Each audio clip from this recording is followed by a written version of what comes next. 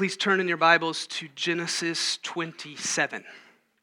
For those of you who are new with us, we're continuing a series that we've been going through on the lives of Isaac and Jacob, which continues a series that was started in the life of Abraham. And this morning we come to the final episode that Moses, the author of Genesis, records of Isaac's life. And this episode is going to detail for us how the blessing of Abraham went from Abraham to Isaac and from Isaac to Jacob. So it's a vital passage for us to understand. Now this passage, as we'll see, is a very interesting story. And it can be quite difficult to navigate through. Because as we will see, it's filled with sin from every character. But at the same time, we also see God accomplishing his purposes alongside of sin. And then to make matters just a little bit more difficult, Hebrews 11:20 points to this as an example of Isaac's faith by saying, by faith, Isaac invoked future blessing on Jacob and Esau. So I think our passage presents two questions that we need to answer. How should we understand God's providence working through sin? And where do we see Isaac's faith that we should imitate? And we'll see how difficult those questions can be as we continue to walk through this text. To help us answer these questions, I want to use one of the most helpful methods I've found in studying narrative passages in Scripture. We did this a little bit in the home groups over the summer, and it is to follow what is called a story arc. If you're a literature major or anything in here, you probably know some of this. I've kind of made it a little bit of my own.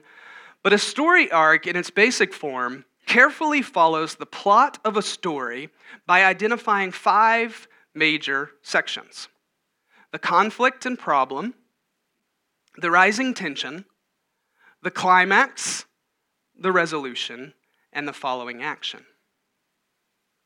And when we do this, we see that the problem, the climax, and the resolution show the main point or points of the story.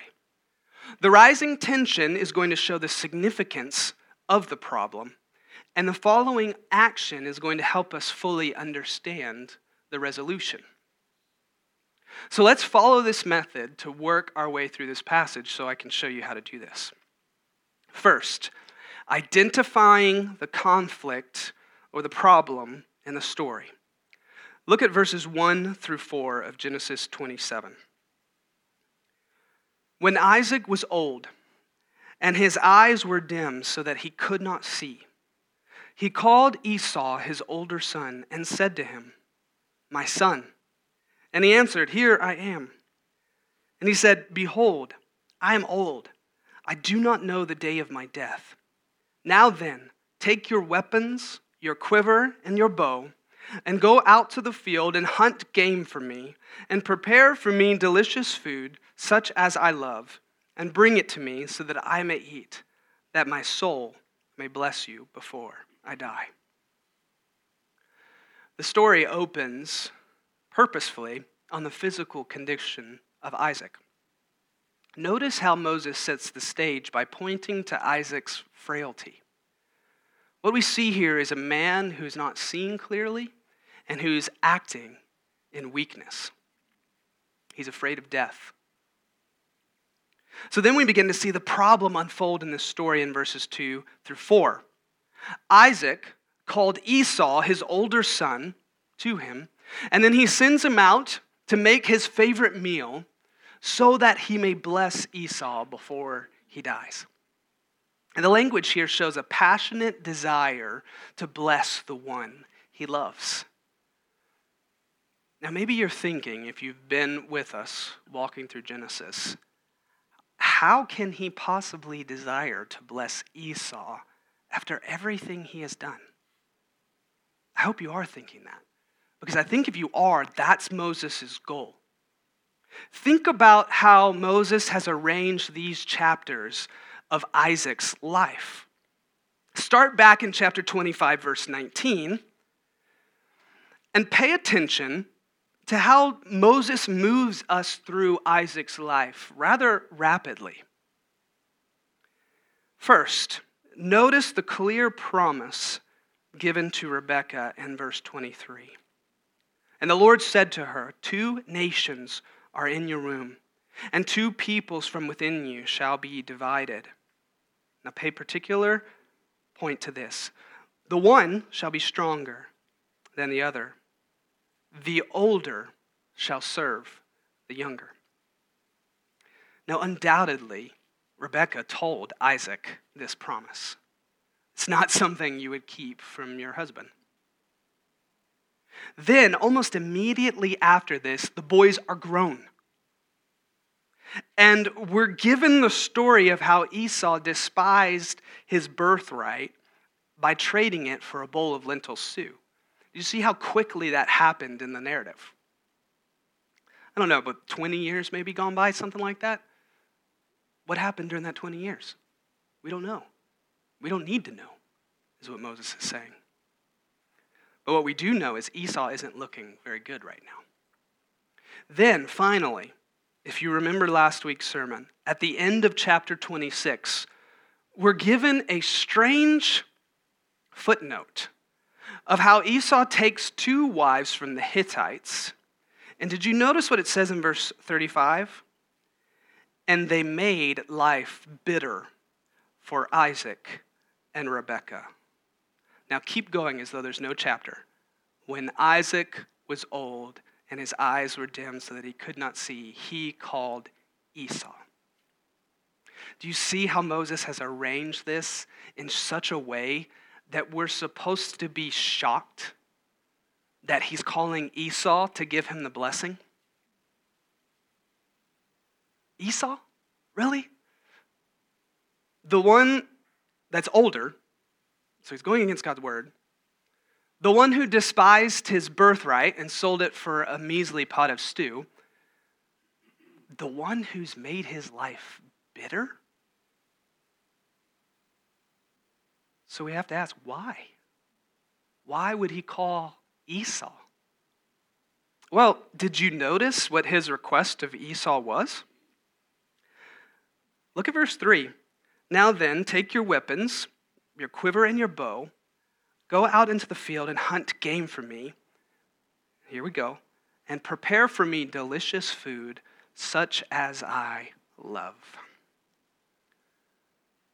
You see, this points back to Genesis 25:28, where we read, Isaac loved Esau because he ate of his game.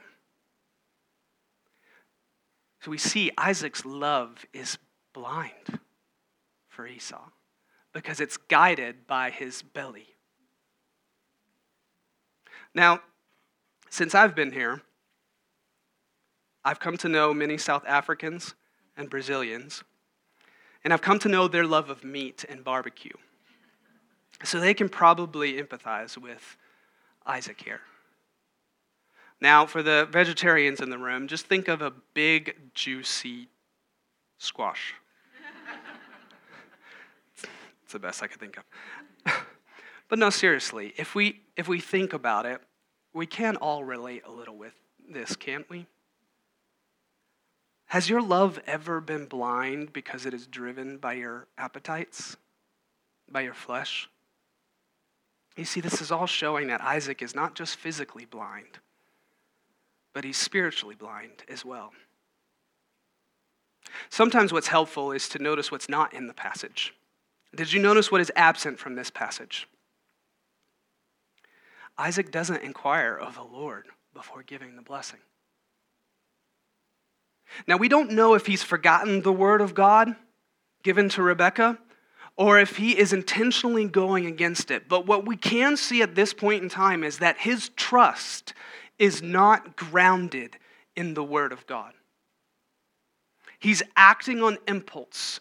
He's acting on a blind love for Esau, driven by his appetites, and a failure to seek God's will. And he's going to go directly against the word of God to bless Esau. So we see the problem presented in this story.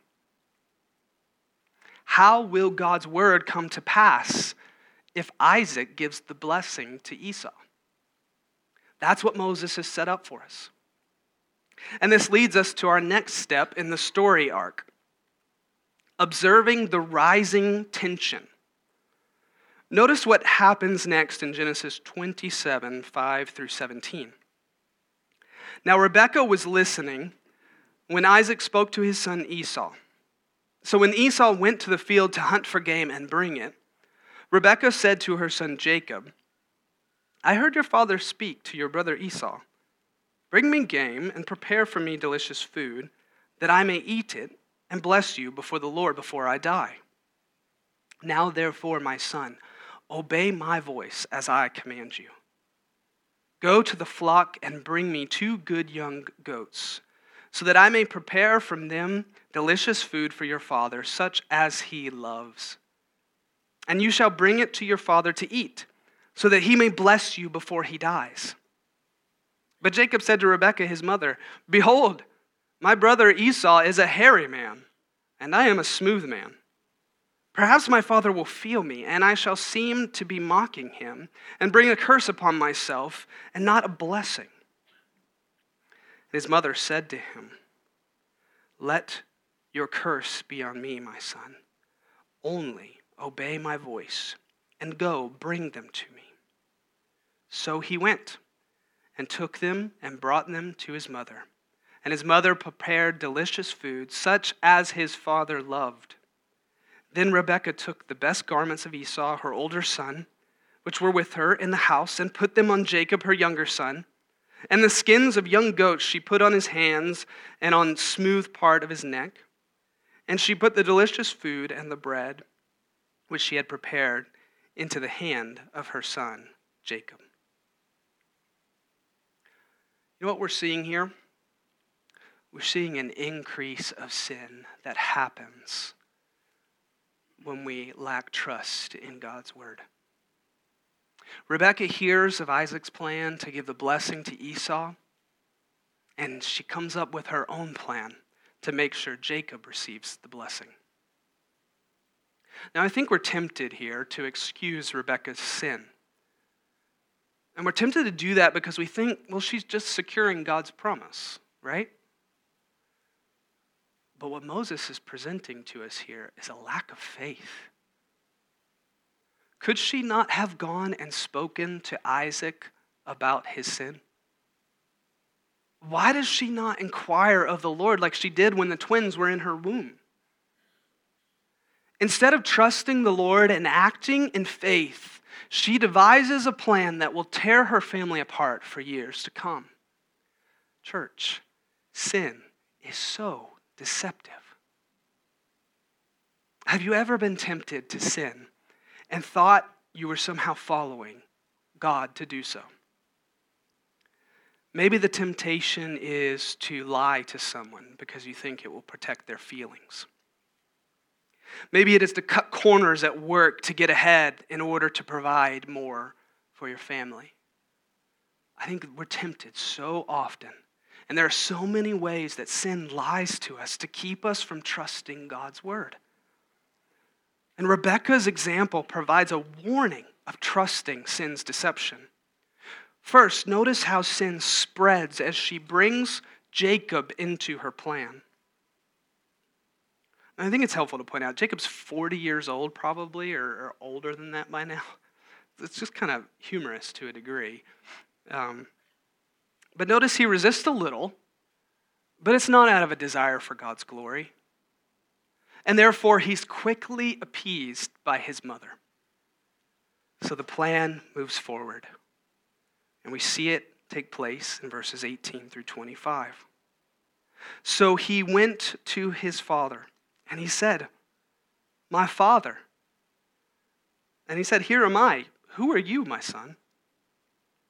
Jacob said to his father, "I am Esau, your firstborn. I have done as you told me. Now sit up and eat of my game, that your soul may bless me."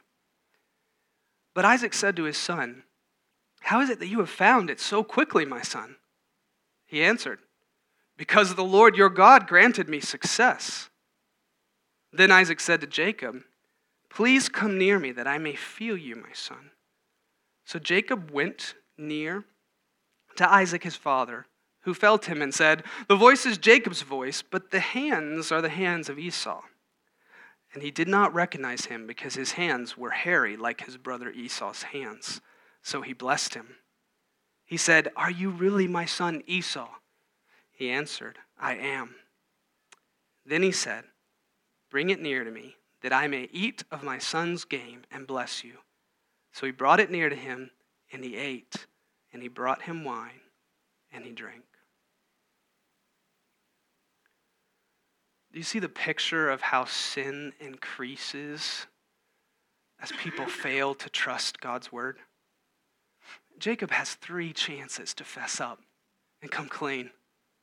Doesn't it remind you of those moments when you find out that a child has done something wrong and you're just giving them a chance to confess? "Johnny, did you take the cookie from the jar?" "No." "Are you sure? Come here. Look, there's a cookie missing."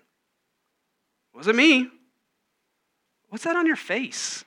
"Oh, nothing. I think we're almost like supposed to expect for Jacob to just come out and say, "Sorry, Dad, it's me. Mom sent me in here to trick you." You see, he could have confessed. 3 different times he could have confessed. But instead, he continues to spiral in sin because he doesn't trust God. Yet Jacob's not the only one on display. And I would suggest he's not the primary one on display in this section. Notice how far Isaac goes to make sure Esau is the one to receive the blessing. I think the growing tension of this section is meant to be whether Isaac will wake up from the fact that he's going against God's word. But alas, his eyes are dim. He doesn't see clearly. He's appeased by his belly. The food smells good. And he continues with his desire to bless Esau. This brings us to the next stage of the story arc, highlighting the climax. The climax of a story is the greatest moment of tension. It's the moment when the audience is waiting to see what will happen next. I think we find ours in verses 26 through 32. First, we see the blessing delivered in verses 26 through 29. Then his father Isaac said to him, "Come near and kiss me, my son." So he came near and kissed him.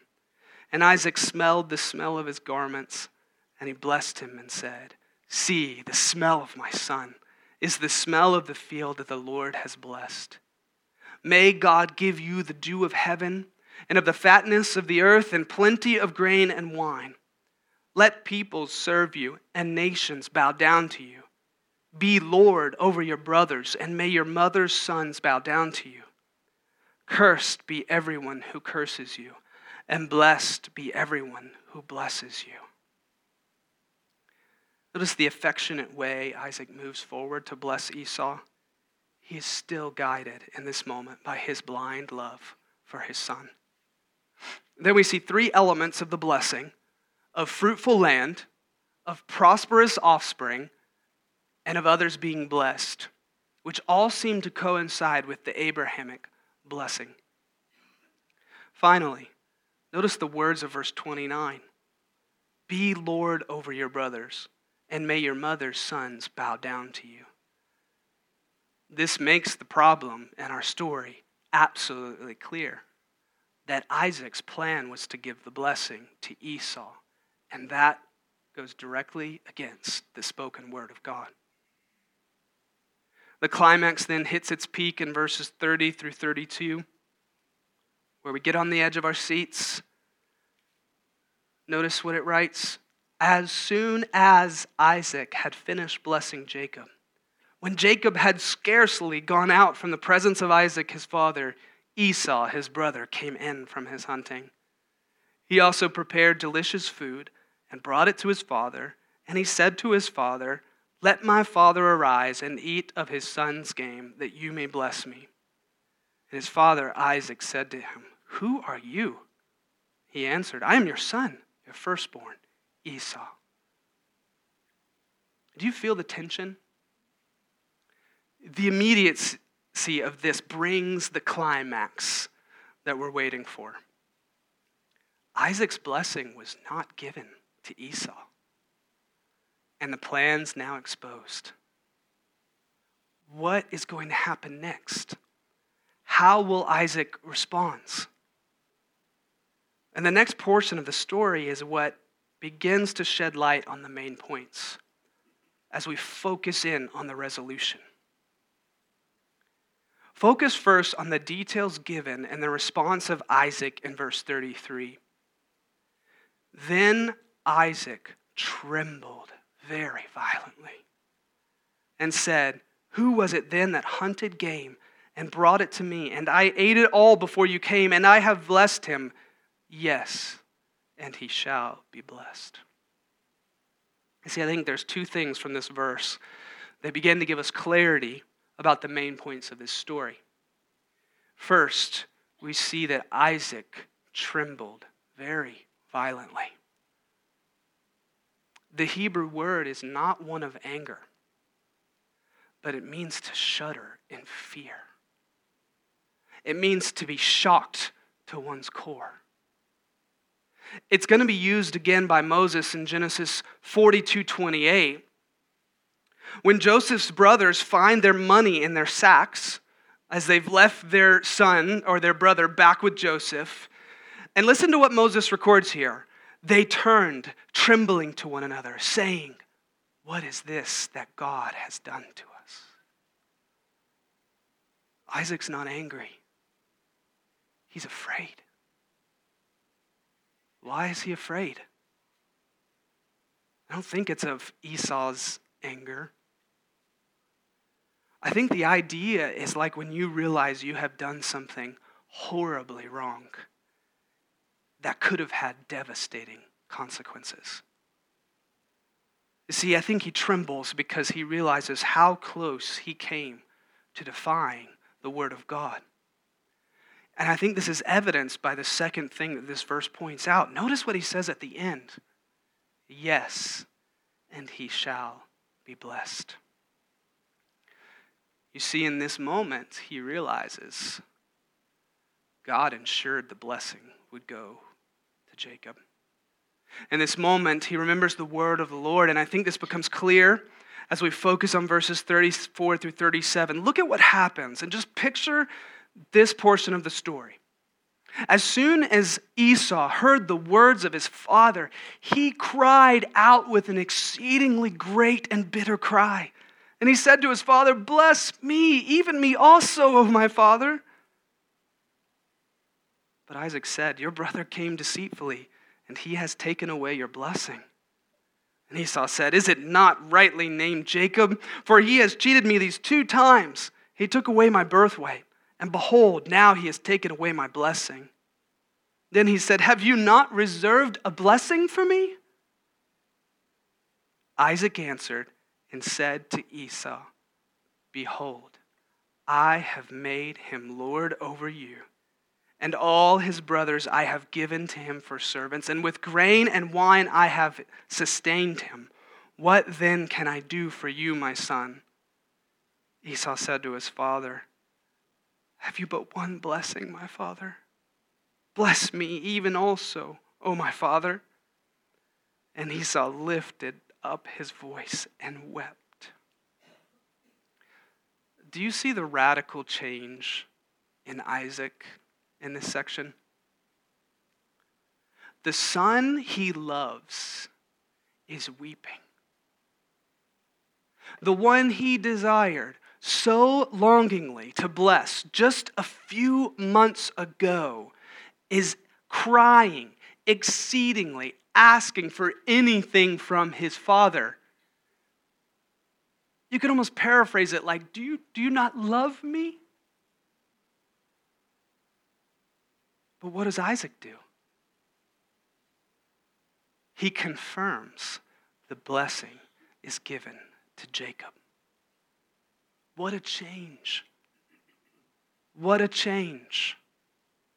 Matthew Henry comments, either himself recollecting the divine oracle, or rather having found himself more than ordinarily filled with the Holy Ghost when he gave the blessing to Jacob, he perceived that God did, as it were, say amen to it. He had a mind to give Esau the blessing, but when he perceived the will of God was otherwise, he submitted, and this he did by faith. You see, this is where we see the faith of Isaac mentioned in Hebrews 11:20. Faith that now trusts fully in the promised word of God.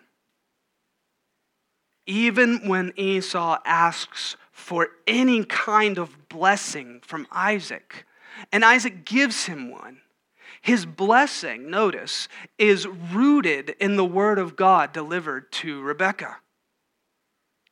Then Isaac, his father, answered him, verse 39, and said to him, behold, away from the fatness of the earth shall be your dwelling, and away from the dew of heaven on high. By your sword you shall live, and you shall serve your brother. But when you grow restless, you shall break his yoke from your neck. Esau will not inherit the blessing. He will be stronger,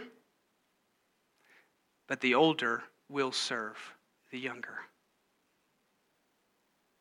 You see, God's word is sure. And Isaac turns to trust in the promise of God. Now there's one more stage in the plot for us to look at. Examining the following action.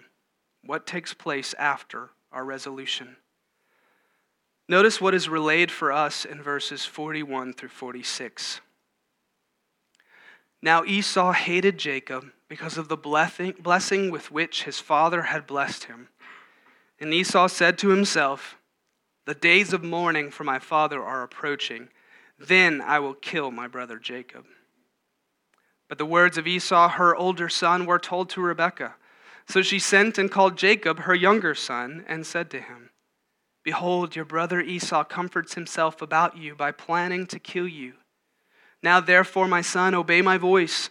Arise, flee to Laban my brother in Haran, and stay with him a while, until your brother's fury turns away, until your brother's anger turns away from you, and he forgets what you have done to him. Then I will send and bring you from there. Why should I be bereft of you both in one day? Then Rebekah said to Isaac, I loathe my life because of the Hittite women. If Jacob marries one of the Hittite women like these, one of the women of the land, what good will my life be to me? See, I think the following action shows us the devastation of sin. Had Isaac sought the Lord in the first place and trusted in his word, he would not have sent Esau out to prepare a meal so that he could bless him. Had Rebekah trusted the word of the Lord and approached Isaac with God's promises, she would not have sent Jacob in to steal the blessing. Esau may not have desired to kill Jacob, and Rebekah may not have needed to send him away to Laban. Sin's consequences, sin's devastation has wreaked havoc. Rebekah will never see her son that she loves again in her lifetime. Had Jacob been honest with Isaac and trusted the word of the Lord, he may not have needed to flee to Laban. And we're going to see how that goes for him. We're going to see that the Lord disciplines the one that he loves. But instead of those things happening, we're left to look at the unrepentant heart of Esau, leading him into further sin and sin's devastation on this entire family. So what is this story showing us? What does Moses want us to see by relaying this? My hope is that you've already seen it. I see 3 takeaways from this chapter. First, the word of the Lord will be accomplished, even in spite of man's sins. As we have seen through our study of Isaac's life, God's promise to send the serpent crusher through the line of Abraham will not be stopped. He gave the promise to Abraham. He repeated the promise to Isaac. He promised it to Rebekah. And in Genesis 28, 1-5, read it on your own, Isaac repeats the promise to Jacob. You see, God's word is unshakable. This should strengthen our faith because we stand on this side of the serpent crusher coming. And we look back and say, Amen. The Lord accomplished everything he said he would do. Because the serpent crusher, Jesus Christ, came. The serpent crusher, Jesus Christ, went to the cross. He died for his people's sins.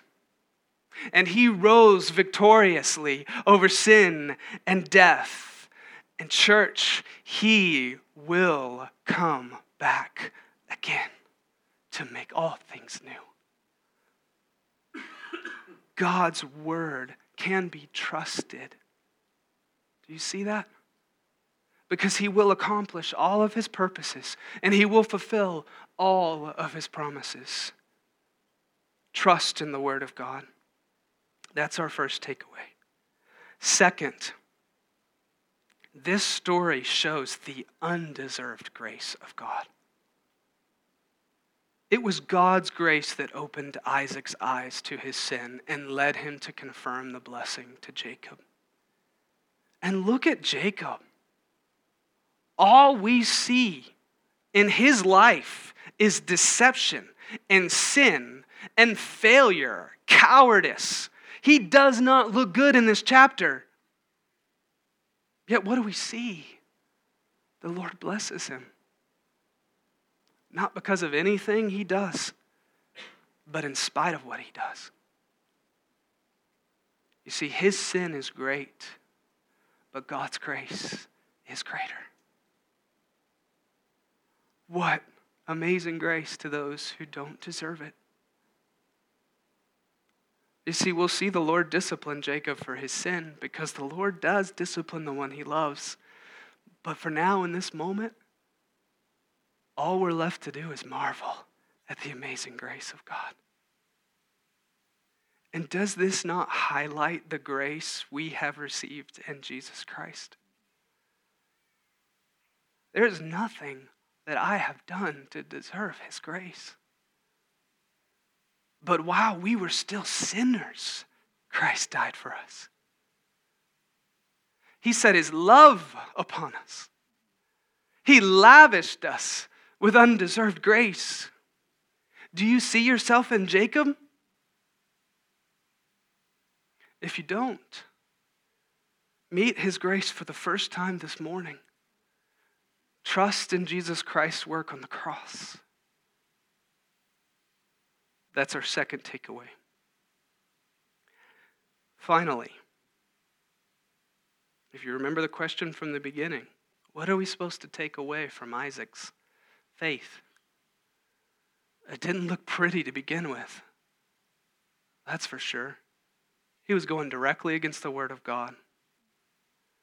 But what we see in this chapter, I think, is how Isaac's faith responds when sin is exposed. You see, faith repents of its lack of trust in God's word, and faith turns to trust it going forward. You can't help but see the contrast of Isaac's response to recognizing the deception and Esau's. Isaac has faith, so he turns and he trusts God's word Esau weeps, but he continues in sin. Listen to the words of Isaiah 66:2. This is the one to whom I will look. He who is humble and contrite in spirit and trembles at my word. Maybe you're here this morning and you know times this past week that you have not trusted in the word of God. Maybe there's been moments when you've gone directly against it. Tremble at the word of God. Look at the faithfulness of his promises and turn to trust him for his grace to carry you forward. Isaac's faith shows us how we should respond to our sin. We turn and we trust in the word of God. Hebrews 11:20 calls this faith. You see, faith trusts in the promises of God. The promise to keep us, the promise to redeem us, the promise to bring his son back to make us new, the promise to give us power to overcome sin. Those are ours in Jesus Christ. And faith trusts them. And can I just say, doesn't this mean that we need to study the Word of God? How will we know the sure and steady promises of God if we don't study it? If we don't look to it? We can only imagine what would have happened in this story if Isaac had just gone to the Lord and said, "Who should I give the blessing to?" We can only imagine. Instead, we see sins, devastation, wreaking havoc on lives. We do see God's grace, though. So study the Word. Trust the Word. Trust the Word over your appetites. Trust the Word over your feelings. Trust the Word over your love. Trust this. His Word is sure. His promises are sure. Not what I think, not what I feel. His Word is sure. Let me end with the words of Proverbs 3:1-8. Let this passage speak to you. My son, do not forget my teaching, but let your heart keep my commandments. For length of days and years of life and peace they will add to you. Let not steadfast love and faithfulness forsake you. Bind them around your neck. Write them on the tablet of your heart, so you will find favor and good success in the sight of God and man. Trust in the Lord with all your heart and do not lean on your own understanding. In all your ways acknowledge him and he will make straight your paths. Be not wise in your own eyes. Fear the Lord and turn away from evil. It will be healing to your flesh and refreshment to your bones. Trust in the Lord, church. Trust in his unshakable word. Please stand with me as I pray this word over us.